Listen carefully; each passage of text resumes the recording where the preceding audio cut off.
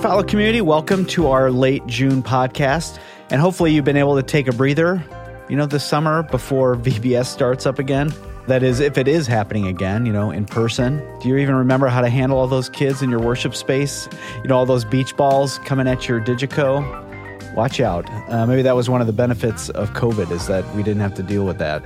Anyway, on the upside, I love that our church buildings were created as places for our church to gather, and the kids in VBS, they're a part of our church. So as much as I like spending my time getting stuff done, I love that we get a chance to make a difference in the lives of the next generation by, facilitating an environment where they can potentially experience God. I mean, that's why the production exists in the first place in your church.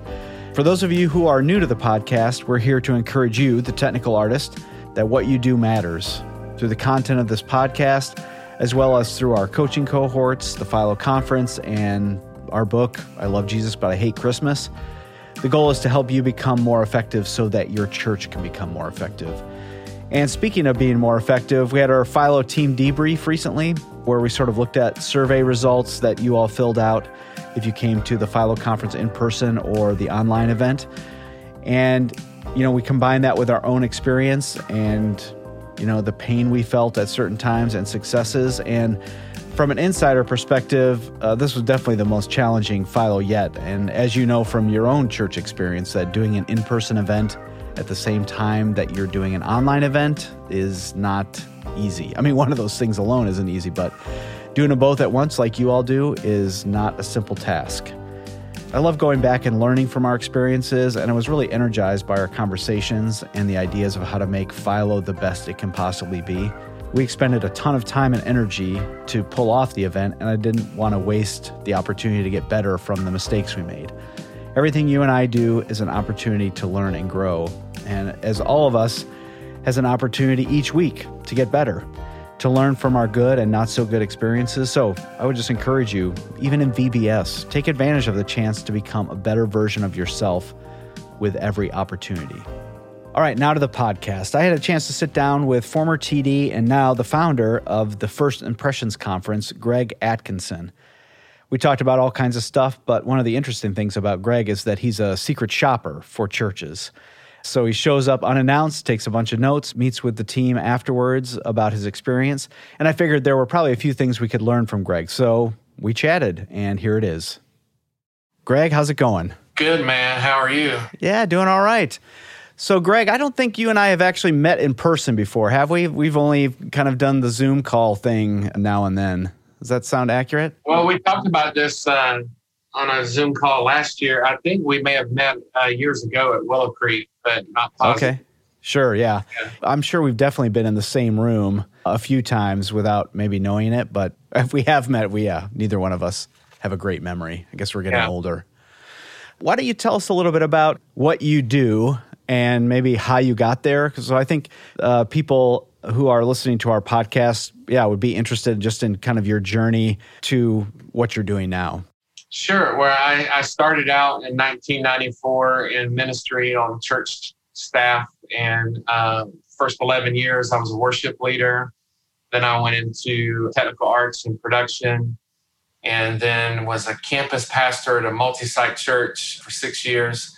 And then the last 5.5 years, I've been full-time consulting. I had started consulting back in 2005 when I lived in Dallas, Texas, and did it off and on the side while I was working on staff at churches.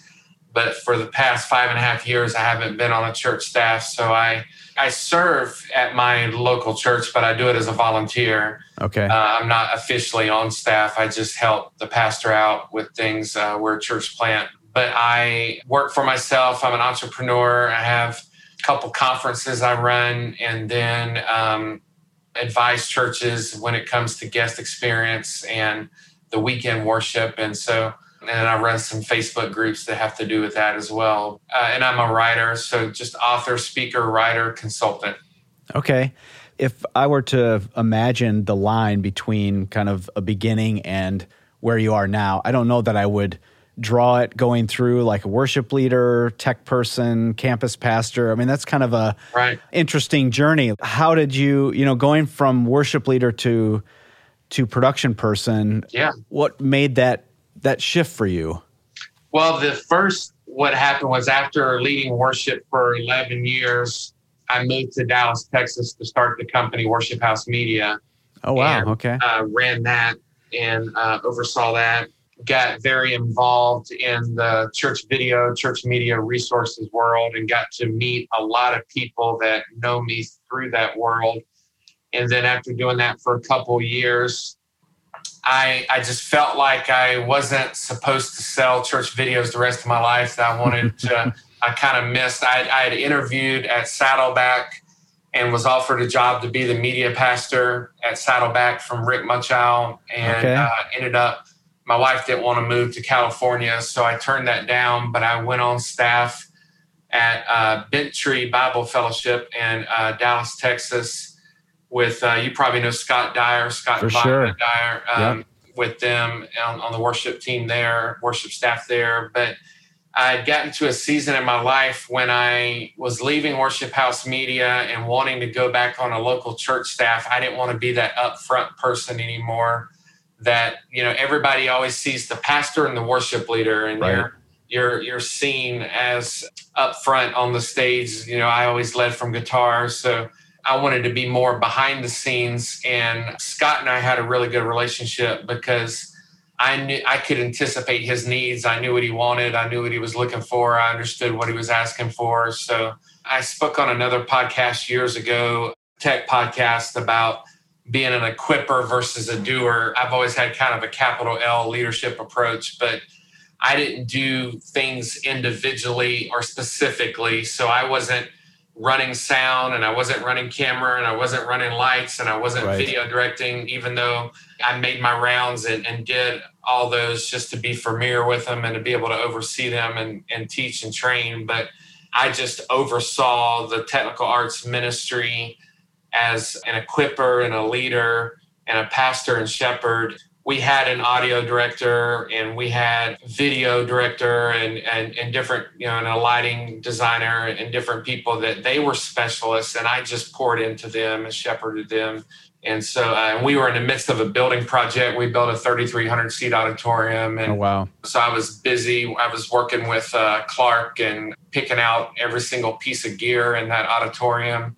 Mm-hmm. We were early on one of the first churches, this was in 2007, to build and design from the beginning HD. A lot of churches, like right across the street from Bent Tree is Prestonwood. They were retrofitting and turning their systems into HD. And I didn't want to go through that one day down the road when I knew that was the future. So we wanted to start out HD. And so it was a fun adventure and met a lot of great friends. We used to have a tech gathering of tech directors in the Dallas area. A lot of guys like Jason Cole, who was at Lake Point, and Brian Davis, who was at Fellowship Dallas, and then Highland Park United Methodist. And me and a bunch of guys, we would get together and do lunch at a Mexican restaurant and just had kind of a brotherhood and a fellowship and hanging out and supporting one another and encouraging one another. But those were good days in Dallas. I love my Dallas years. Yeah.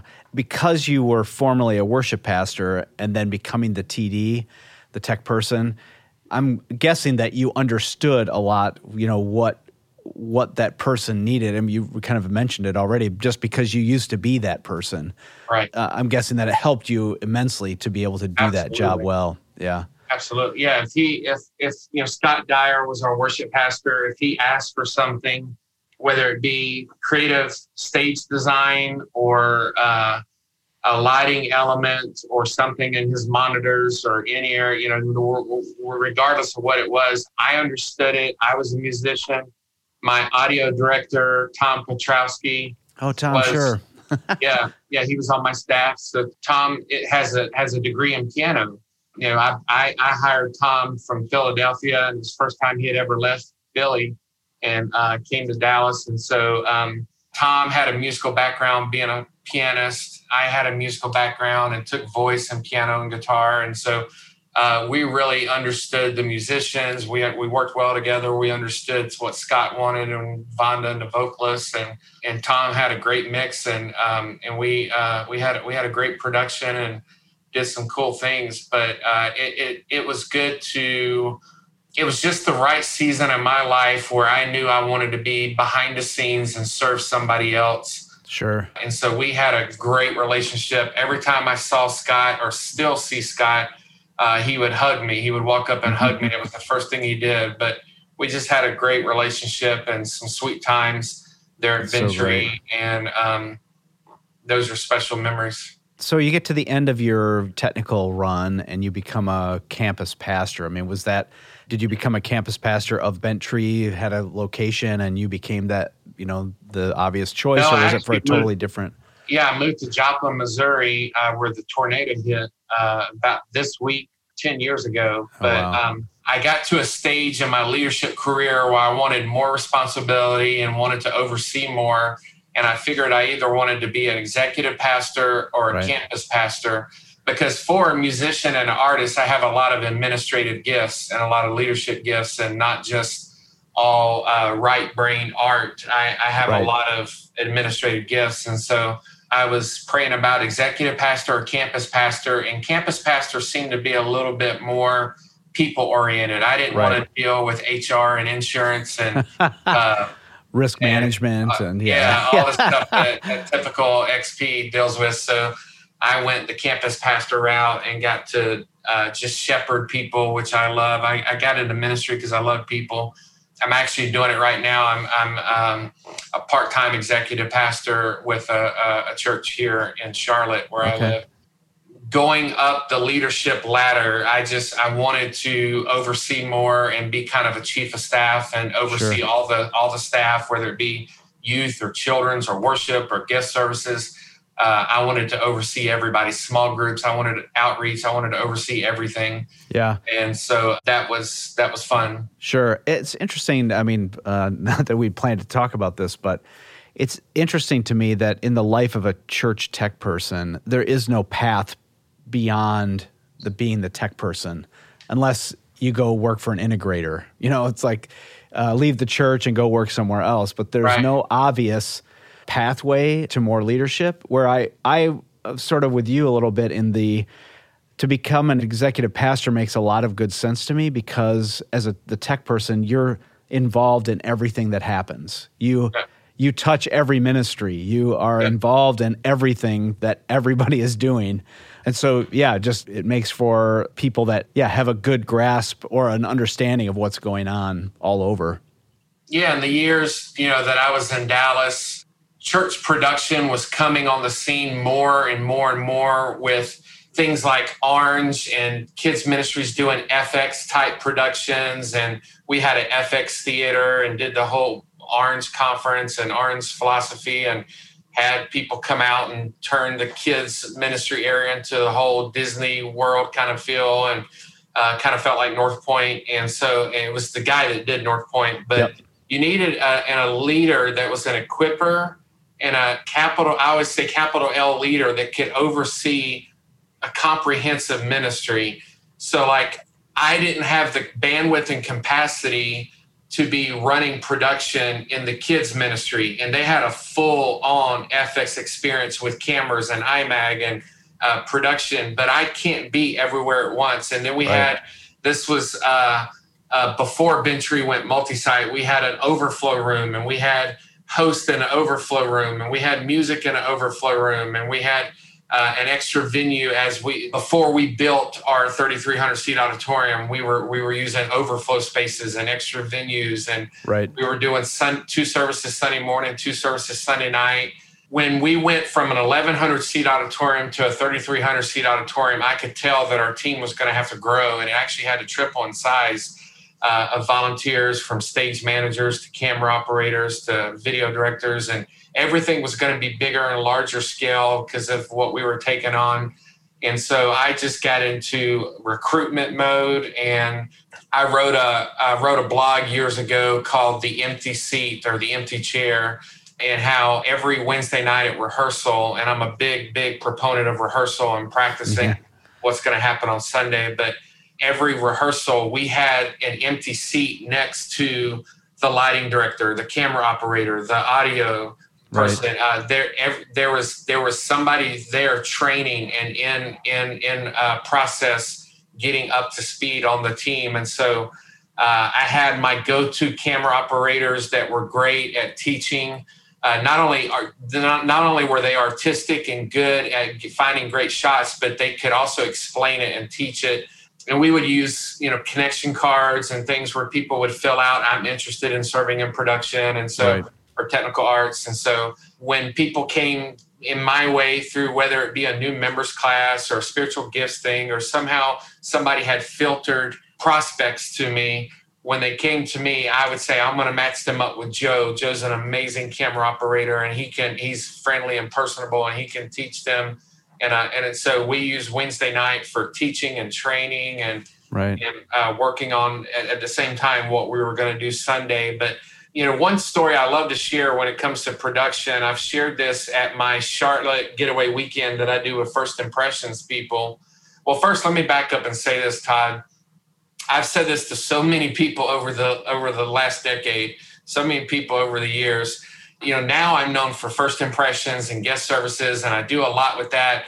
And you have, greeters that complain if they have to greet one entire service and then sit through another service. They want to do both in the same service. They want to show up 15 minutes before the service, greet, go into the service, sit down, watch the service, and then run out at the closing prayer and greet at the end and be one and done, one service, one and done. Right. And I have said to people over and over and over, and I said this recently in a staff meeting as an executive pastor, when the children's ministry director was complaining about something and the guest services director said something, I said, nobody outworks production. Yeah. They are the first to arrive, last to leave. I mean, it's Philo, it's your thing. Yeah. I said, nobody outworks production.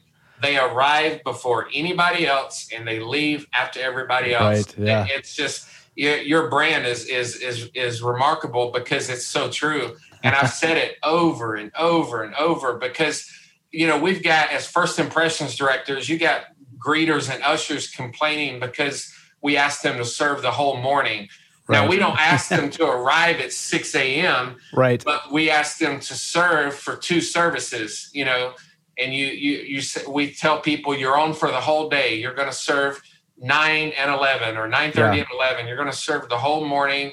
Having a production background, I saw camera operators and stage managers and different people showing up so early and leaving so late and coming to our midweek rehearsal. Right, yeah. Greeters don't have to rehearse. They don't come up Wednesday or Thursday night, So that's one thing. But when it comes to people over production, which was one of the values we had I was on staff at Transformation Church here in Charlotte with Darwin Gray. We had a value of people over production. And I remember years ago being in a frenzy one Sunday morning. I got there early. We had to change. Something was going to change. It was a song or something. Something was going to change in the service. And one of my camera operators arrived, and he came walking up towards me. And I said, "Did you hear about the change?" He said, "Good morning. I'm fine. How are you?" And kind of woke me up from, it's all about people. It's people over production. But he said something like, "I'm fine. How are you?" And I said, "Man, I'm sorry. I'm good, man. Good to see you. Yes, we do have a change today. I need to walk you through that." But I had remembered that people are more important than tasks. And people are more important than cues and the planning center cue sheet and all that. And we can get so so caught up in production that we forget that these are moms and dads and business owners. One of my camera operators was an executive with Marriott, like he was overseeing hotels. Then you have the homeschool mom who's been teaching class all day, or the people that show up, or the widow. I had a widow who was a stage manager who had lost her husband, and I was with her husband by his bed as he was dying from cancer, and then she was still wanting to serve after that, and to remember these are people first, Right. I think is so important. One of the things that I tell people a lot is that I think most people, when they sign up to serve in production, it's because they think it's cool or they like the gear or, there's some kind of an attraction to the equipment and the task. But I guarantee anybody who stays is staying for the relationships. Absolutely. That after a while, it's like the next mix, the next camera, none of that matters, but it's all about being with each other and being in community with each other. Group. Yeah, exactly.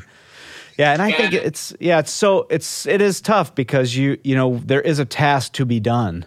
There's a thing to get done, and we can't ignore that, but we also can't let it take over. Yep. Yeah. One of the things that I was most proud of in my years in Dallas at Bentry is I put together a volunteer leadership team. And so every single area, whether it was video editing or live video, lighting, audio, stage manager, every single area had a volunteer point leader that oversaw that ministry. Okay. And I would lead meetings and I would say, this ministry cannot be Greg-centric. It cannot be Greg-centric. You all have to own your area. And I did a lot of delegating and a lot of equipping and just letting them lead. A few years later, Bentry got into some financial trouble from building the auditorium and had to lay off a lot of staff.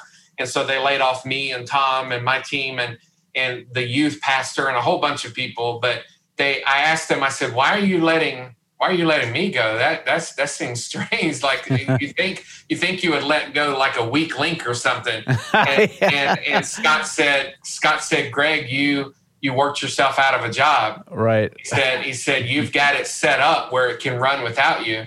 And for 5 years after I left, the ministry was ran by a volunteer leadership team. They never hired or replaced my position for years because it was completely ran at a megachurch by volunteers. Amazing. Because I would always preach, it can't be Greg-centric. It's got to be bigger. Mm-hmm. And I remember even little things like when I came into the position, it had been vacant for a little bit. Okay. There was a woman who had took over putting in the slides into Media Shout. We were using Media Shout at the time, and then we transitioned to Easy Worship, and then we transitioned to Pro Presenter. But we were using Media Shout at the time, and she would put the slides in for the songs for that week. And so when I came on board, she said, do you want me to continue doing this, or do you want to do it? I said, no, you do it. You do it. I don't have to have a special degree to put in slides, so there would be times where this before we went to complete iMag, when they would choose backgrounds, and we had video and still backgrounds that would go with the lyrics for songs. And I blogged about this before. I wouldn't necessarily like the background, but there were times where I purposely bit my tongue because I wanted to give them some responsibility and authority. A lot of times we delegate tasks, but we don't delegate authority. Right. So I wanted to give them that authority to say, I'm choosing this background. And then the only time I would speak up when people would do especially when we got into lower thirds and iMag, is if the font was too small, because we had a giant auditorium, 3,300 seats. Right. And I would stand on the back row. And I remember taking one of my interns and walking to the back of the auditorium and putting up his lower third of a lyric that he had come up with because he thought it looked cool to be really tiny and small. Right. And I said, can you read this? And so I walked him to the back of the room and said, can you really read that? If you're 50, 60 years old standing in here trying to sing along with a song and the lyrics are moving really quick with lower thirds. But that was the only time I really spoke up and said, they need to be bigger, my friend. Yeah. But I remember purposely zipping my mouth when there was a background chosen, when we were all stills and full screen graphics. I remember zipping my mouth thinking, she picked that, I'm going to let her own it. I wouldn't have chose that background. But now, is that something that you learned to do, or just in that moment, that this example that you're sharing, it just was kind of more like an epiphany, like, if I don't bite my tongue, then she's going to, not feel the responsibility? It's just the way I've always been wired. Okay. When I interviewed at Bentry and with Rick Muchow at Saddleback, when I interviewed with Rick at Saddleback, who just passed away, and God bless Rick, man, he's such an awesome man of God, for sure, and he will be dearly missed. But when I interviewed with Rick and when I interviewed with Scott at Bentry, I told them both. I said, I've never been a technical director before. I'm a musician. I'm a worship leader. Right. I have an appreciation for it. I understand it. I used to speak at tech conferences, and our church was always known. We were the first ones using PowerPoint, and the first one. I can remember taking my church in the 90s from 35 millimeter slide projector to a projector. Right. Video projection. And I remember 500 lumens or something like that. Yeah. I remember researching the video projectors and testing them out and trying them out and getting our church to use PowerPoint. I'll tell you a story. I have fired people over the years. I've wrote a blog about firing a volunteer, which is something I've done several times. Yeah. Because there's a balance between people over production and setting boundaries and having guidelines and rules. But I remember in the 90s, we had one guy up it was like a balcony sound thing. We had one guy who did everything. He did the 35 millimeter slide projector, and he ran sound, and it was one man, and it was always him. And I wanted to build a team. I wanted to have more than one person serve. And so when we went to video projection and PowerPoint, I put a second guy on the team for this particular Sunday morning. And I said, you're going to just do sound, and this guy's going to do slides. And this guy got upset and started to storm off and climb back down the stairs for the of the balcony. And he went walking. He was so upset that he wasn't the one-man show. And this is where I learned it. This is 1995. This is where I learned this kind of leadership and equipping. Is this guy was a doer. And I've written about in my first book the difference between equippers and doers. He was a pure doer, and he didn't understand the philosophy of wanting to have a team, wanting to have multiple people involved. And so he started to walk off, and I was like, please come back. I'm like 21 years old. I'm like, please come back. We're getting ready to practice for Sunday morning. This was Sunday morning. Yeah. I was like, please come back. So he would turn around, and he came walking, storming, huffing, puffing, and he got to the stairs, getting ready to go back up. And I was like, no, you know what? Never mind. You can leave. We don't need your services anymore. And I was a young kid, but I just had enough in me to realize I don't want to work with this kind of attitude. Right. And then when we were at Bentry, we had a lighting designer who was very talented, very good, worked gigs in the Dallas area, but he had a bad attitude, and he took his team for granted and would show up late and just kind of mailed it in. So I would talk to him. And finally I fired him. And I said, you're gonna leave the team indefinitely. And I have somebody that would like to meet with you. And I wanted to take them through Rory Nolan's Heart of the Artist. Okay. And I said, you can meet with them and go through Heart of the Artist and learn what it's like to be a part of a team and to appreciate what it's like, or you can never serve here again. And he got really upset initially, and his dad got really upset initially, but he ended up going through the restoration process and met and went through Heart of the Artist, came back. As far as I know, he still serves to this day at Bentry. Wow. And does lighting professionally and does it around Dallas. But we have a great relationship, and when I go back, we hang out. But it was just setting that boundary of you can't treat your team members like this. He had the worst attitude, and it was affecting the adults around him. He was younger, but it was affecting the adults that would come in from work and arrive on time, and he was just kind of showing up late, and so had to address that. But yeah, I would much rather work with someone that has a great attitude and is willing to learn than somebody who knows everything and isn't willing to work together. Yeah. And so I know for me, I always struggled with, well, if I let this person go, what am I going to do? It's like your example of the audio engineer, like it's Sunday morning. What are we going to do without him? Yeah. But, in the long run, and that's, I think, the hard part when Sunday's coming around so regularly, looking further down the field to, the future weekends, that this is going to be better for everybody if I have this hard conversation or, make the hard call to let them go.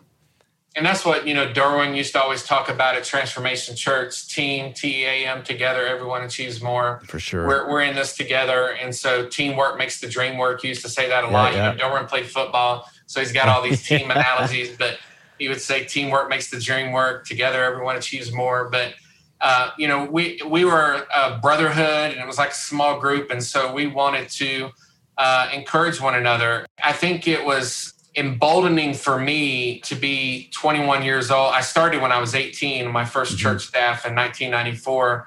So this is my 27th year. But I think that was a win, whether I realized it at the time or not. Right. To realize I can let this guy go and we're going to build a team. So the new guy that showed up for that morning, he understood there were always going to be two guys in the booth. And I blew their mind years later when we added a third guy for lighting. But it started out with a sound guy and a slide guy. Yeah. And then for big productions and Christmas and Easter, we added a third guy for lighting. Yeah. But it was starting small. This was at a church of 400, just starting small and starting to build and starting to grow, but realizing that we're going to be a team and we're going to pull this off together. I've always had a bent towards technology. Mm-hmm. I can remember at my first church in 1994 or 5, matching up. I directed a choir as the minister of music, worship leader at a traditional Baptist church. We would do a musical with a track. And I can remember timing the slide projector, the 35 millimeter slide projector with musical cues. For sure. So that the slides would move in such a way that it felt like they were in motion. I was trying to interpret video without having video capability. But when there was like this trickling, brookling sound on this track, I was showing pictures of streams and brooks and water. Sure. And I would walk through all the cues on the script with the person who was going to be running the slide projector to say, it's got to feel like water's moving and it's got to move with you.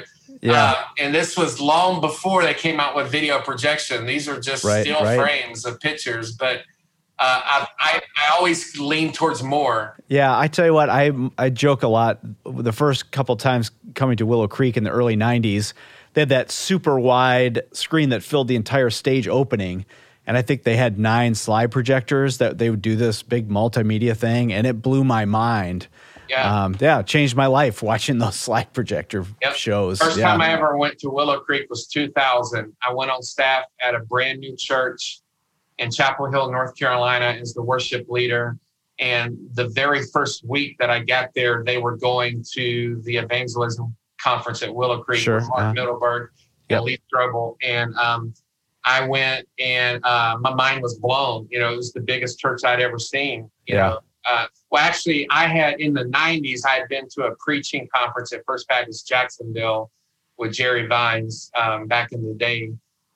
Went to a preaching conference at, First Baptist Jacksonville is a big auditorium. Yeah. But what they were doing with media and tech and production at Willow Creek and drama at that time just blew my mind. It was phenomenal. Yeah.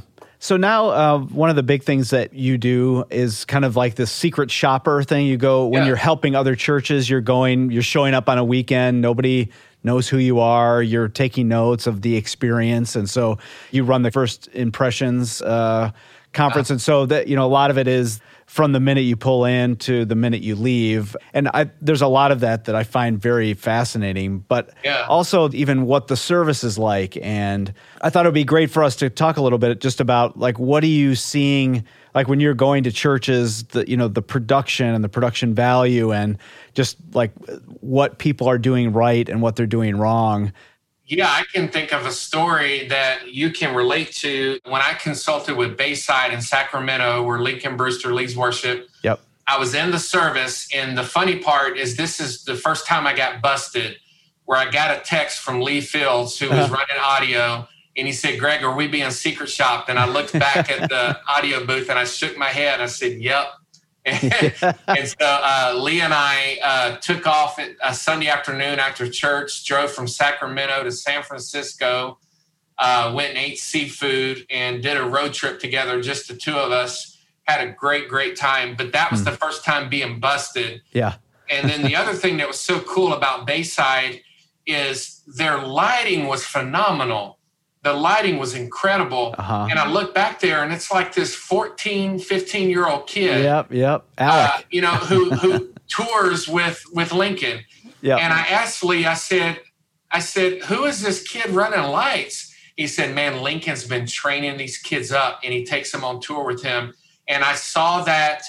I remember in the 90s, years and years ago, when I was a minister of music, one of the churches I really looked up to, because I used to do passion plays and production and musicals, was Bellevue Baptist in Memphis. Okay. And their worship pastor, their minister of music, was kind of a legend. He was there like 30 years with Adrian Rogers. And I remember asking him one time at a conference, I saw your Christmas production, and you had such a huge string section. You had so many violins and cellos and just a beautiful string section. How did you build that? And he said, we built from within. We built our own. He said, when I started here 30 years ago, we didn't have a single violin in the whole church. And we started grooming these little kids and teaching them how to play. And they had like an after-school academy. And so he said, and so I learned from him something that people to this day will say, "Greg, you always think long-term." I learned it from him in the 90s. He said, we started building our musicians from within, and we started grooming our own violin players so that years from now, we would have this huge choir and string section and instrumentals. And so I started learning that. And then I saw that replicated with what Lincoln was doing with these young kids, these teenagers, kind of like my son, that has a knack for technology and a knack for learning projection and ProPresenter and lighting consoles. And so this kid was back there with just the most amazing, he's sitting there, next to Lee Fields, and he's 14 years old. This was years ago. I don't know how old he is now, but he's just got this beautiful lighting set.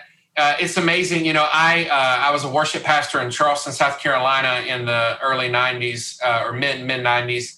I invested in two guys that I got to lead to Christ, a flute player and a drummer that made up my starting brand new, taking a traditional church and introducing a praise band. Right. And so I had a drummer who got baptized at our church and a flute player.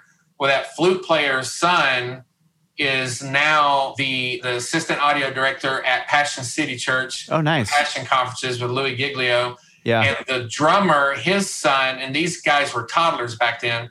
The drummer's son runs lights for Chris Tomlin. Oh. And I remember these guys knew nothing about church and production and worship. And I just discipled them and poured into them and invested in them. And then this flute player, who is a scientist and had this great job with the government, decides to go to seminary and become a worship pastor. And fast forward 20 years, about 2 years ago, he invites me to his church in North Carolina to do a secret shopper. You were talking about secret shopping. He asked me to come do a secret shopper. And since it was in North Carolina and it was in driving distance, I took my son with me, who's in high school. He's graduating this month. And I said, we were having dinner together Saturday night. This is where I learned this. My former worship intern and flute player and assistant orchestra director to my son, he said, "Your dad," he said, "you don't realize the impact that he had on my life and others' lives." He said, "It rippled down to my kids because he's got a son at Liberty who's studying worship. He's got a son at Passion City Church." He said, "Greg, did you know the drummer's son is Chris Tomlin's lighting guy?" I said, "No, I had no idea." So he said, "Greg, this made an impact on generations, on our family." So I always just believe in investing in people and discipling people and shepherding people.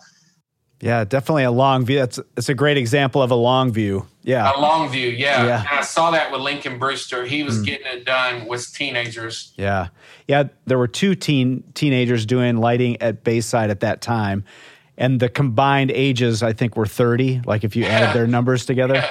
So they were like a real staff person, just they had to be there together. Anyway, Alec is one of those guys, and he's done a lot with Philo. We've had him on the podcast before, so I love that story so much. So, yeah, just getting back to the secret shopper thing, is there anything that you're noticing? I don't know, it could be a trend that you're seeing in a production or things that we tend to get wrong, like we overdo something or we underdo something, or yeah. Well, a couple things I've noticed in the last year. I just did a secret shopper recently, and I've got another one coming up next month in Minneapolis. But I was doing one recently, and I did a couple recently, and I noticed a couple things.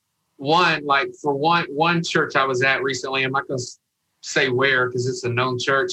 But they had way too much smoke or fog or haze. It was just it looked like the 90s in there, and it was like looking through smoke to see everything. And so I talked with them about that. But the other thing that they and another church a couple months back were doing is they had an amazing live stream, because now I secret shop online as well. Right. And so I'll secret shop the church online. They have this amazing camera work online, but they don't do it live in the room. And so if you watch the live stream, they've got roving guys, they've got moving guys, and they've got everything that looks amazing to watch online. And then in the room, it was still graphics. It was just all full screen graphics. Okay. With the lyrics. And I said, and these were large auditoriums. I said, why aren't you using the iMac in the room? Because you've got the skills down, you've got the camera work, you've got great production online. I'm seeing quality. Why not do that in the room? And they would use iMac during the sermon. So when the pastor came up to preach, it would switch to iMac. Sure. But they weren't doing it during the music. And so that's something that I've just seen recently where they were crushing it online, but it didn't translate over to Sunday morning in the room. The other thing that is happening a lot more is churches using texting solutions. It's something that has to do with graphics. I was at a church recently, and they said they were using like text in church, and they said, "Hey, if you're here today, text new to." Then they gave a long number. So I took up my phone to test it out, and I typed in new, and then I click where the number goes, and I look back on the screen to get the number, and it's already taken down. Right. And I had gone to dinner with some of the team Saturday night, and they were telling me, yeah, we don't have a lot of people that actually fill out the text in church. And so I said, you want to know why? Because you didn't leave it up on the screen long enough. Right. And so now, like I was watching the Belonging Co. in Nashville this past Sunday online, and they had the QR codes up there. Yes. They had it for giving. They had it for I'm New. They had all these QR codes that were coming up. And I was going to take a picture of what they were doing to post it in my Facebook group. And the second my camera came up on the screen with the QR code, it pops open to the website. Right. It's the beauty of a QR code. But I was just going to take a picture to show an example of what churches are doing. Sure. But it opened right up to the give page or to the notes or to I'm New, so brilliant. Online digital connection card. I have to say, I've been noticing, I think it's on Hulu maybe, that all their commercials now, or at least, just the other day I was watching it, every commercial had a QR code. Yeah. So the commercial was kind of pushed into a corner with extra stuff, and a QR code was one of them. Like, this is a great idea, and we should probably figure out how to do more of this. Yep. Yeah. So knowing what to put up on screen, when to put it up on screen, and how long to leave it. That's my tip for churches. Whether it be a QR code or a number to text to give, or text to let people know you're new, or text to know you made a decision like salvation, whatever it be, leave it up on the screen long enough so people can actually get the number down and in their phone.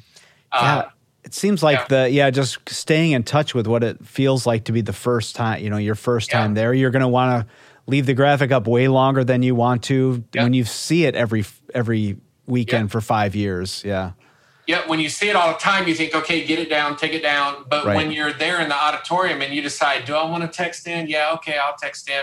And you're thinking through it. If that vanishes away, you miss out on that opportunity and you don't get to connect. And for me, as a guest services first impressions guy now, I want that connection card. I want them to fill out their info so that we can contact them and follow up with them. Right. So we need that partnership with production that they leave it up on the screen long enough. So, and that goes with your live stream as well. After I gave them that feedback, I checked out their online church, and they had pinned on their Facebook Live, they had pinned the text "I'm new" pinned that to the top of their Facebook Live because they wanted it to stay there so people could see it. Oh, right. So they took the feedback to heart. Yeah. Anything that you're seeing lately, like coming out of COVID and this kind of, we've all been live streaming now, we're kind of a lot of churches coming back to normal church. Like, is there something that you've seen recently that's just inspiring, or that, people have taken from what we learned in the last year and implemented it live? Yeah. What I've seen a lot of churches do, and you've probably seen this as well, is during COVID, during 2020, they invested in some type of studio type setting environment. There's some kind of studio environment and camera equipment and lighting and things like that. And so what I've encouraged churches to do, and I spoke about this recently, I spoke at the Church Online Summit, and I said, have a pre and post show, even when you're back live and you're streaming online. Have somebody there in that studio environment, like a online host or an online pastor, have them speak live in a pre-show, and then go to the service, and then come out with an after party, something after the service. And so I was visiting Transformation Church recently here in Charlotte just to go by and say hey to friends, and I walked in, and there was a host in front of the camera talking in this little studio setup environment saying, hey, we're here. And, I watch Elevation a lot on Sunday mornings because they're here in Charlotte and I can go visit them anytime. But I watch what they do online, and they'll set up in a certain environment at the physical campus where you see passers-by and attendees walking by and behind the shot. But keep doing those pre and post shows so that your people watching online that maybe don't feel ready to come back yet, or they're out of the geographic location, or they're just more comfortable online, because that's one of the realities that's happened now. I saw Carey Nieuwhof post about it recently, of so many churches that are just back to 20, 30, 40% of what their attendance used to be. And so if people have gotten comfortable in their jammies, we still want to broadcast to them. We still want to reach them. When we were streaming services before COVID, it was just sort of like, well, we're doing the service, let's just put it online. There's nothing targeted to that group, except for the fact we're streaming our services. And then in the last year, it's like everything's been about how do we engage people this way. And so being very specific. And now that we're going back to in-person church, we still need to think about how do we engage those people online. You can't ignore it, but you just can't, automatically just, we'll stream our live service and that'll be enough. I totally agree with you. Two thoughts I would add to that. One, Carey Nieuwhof and Andy Stanley have been saying for the past several years, it's not about attendance, it's about engagement. So we always want to try to engage. But two, one thing I've noticed doing online secret shoppers lately, there's a lot of times churches will hire me to do an online secret shopper where they don't actually fly me out to their physical campus, but I watch it online and I critique their social media, their website, their service. One thing I've noticed, and you'll know this from back in the day, and I used to deal with this back in the day as a technical director, is their broadcast mix is not good. Right. They may sound amazing in the room, but they don't have a dedicated person listening to the broadcast mix. Right. And so I would say you realize that when I'm watching at home, I don't hear any drums whatsoever. Well, you can hear drums in the room. Yeah, well, you need to have somebody in a studio or in a separate room with headphones that is doing a broadcast mix just for the people at home. So this is encouraging for me. If I was still in the technical world, which your listeners are, there is a lot of fun work for us to do Yeah, there's for sure. a lot for us to do with Church Online, with Broadcast Mix, with making this engaging for people at home. There's a lot of good stuff that we can use our gifts and talents for here in 2021 and beyond. Yeah, for sure. When I was earlier, I might have thought, oh my gosh, more work to do. But this is more opportunities for people to get plugged in and engaged and part of what God is doing through our churches. And so, yeah, I love the potential for sure. Yeah. Maybe you could tell us a little bit about, like, if people want to get in touch with you or follow you online or get one of your books, maybe give us some of that information. You can find out everything about me through my name, GregAtkinson.com, and then I'm at Greg Atkinson on Twitter and Instagram, and Facebook.com/The Greg Atkinson is the Facebook page you can follow. But I'm co-hosting the Social Media Church Conference. For those of your listeners that have an interest in social media, you can check out socialmediachurch.com/conference. The Social Media Church Conference, and then we'll be having our regular fall First Impressions Conference, and that's just firstimpressionsconference.com. But we have a couple things that touch on production. But yeah, I have a couple conferences coming up, but you can keep up with me on GregAtkinson.com. All right, cool. Thanks so much for being with us, and yeah, look forward to more conversations. Yeah, thank you.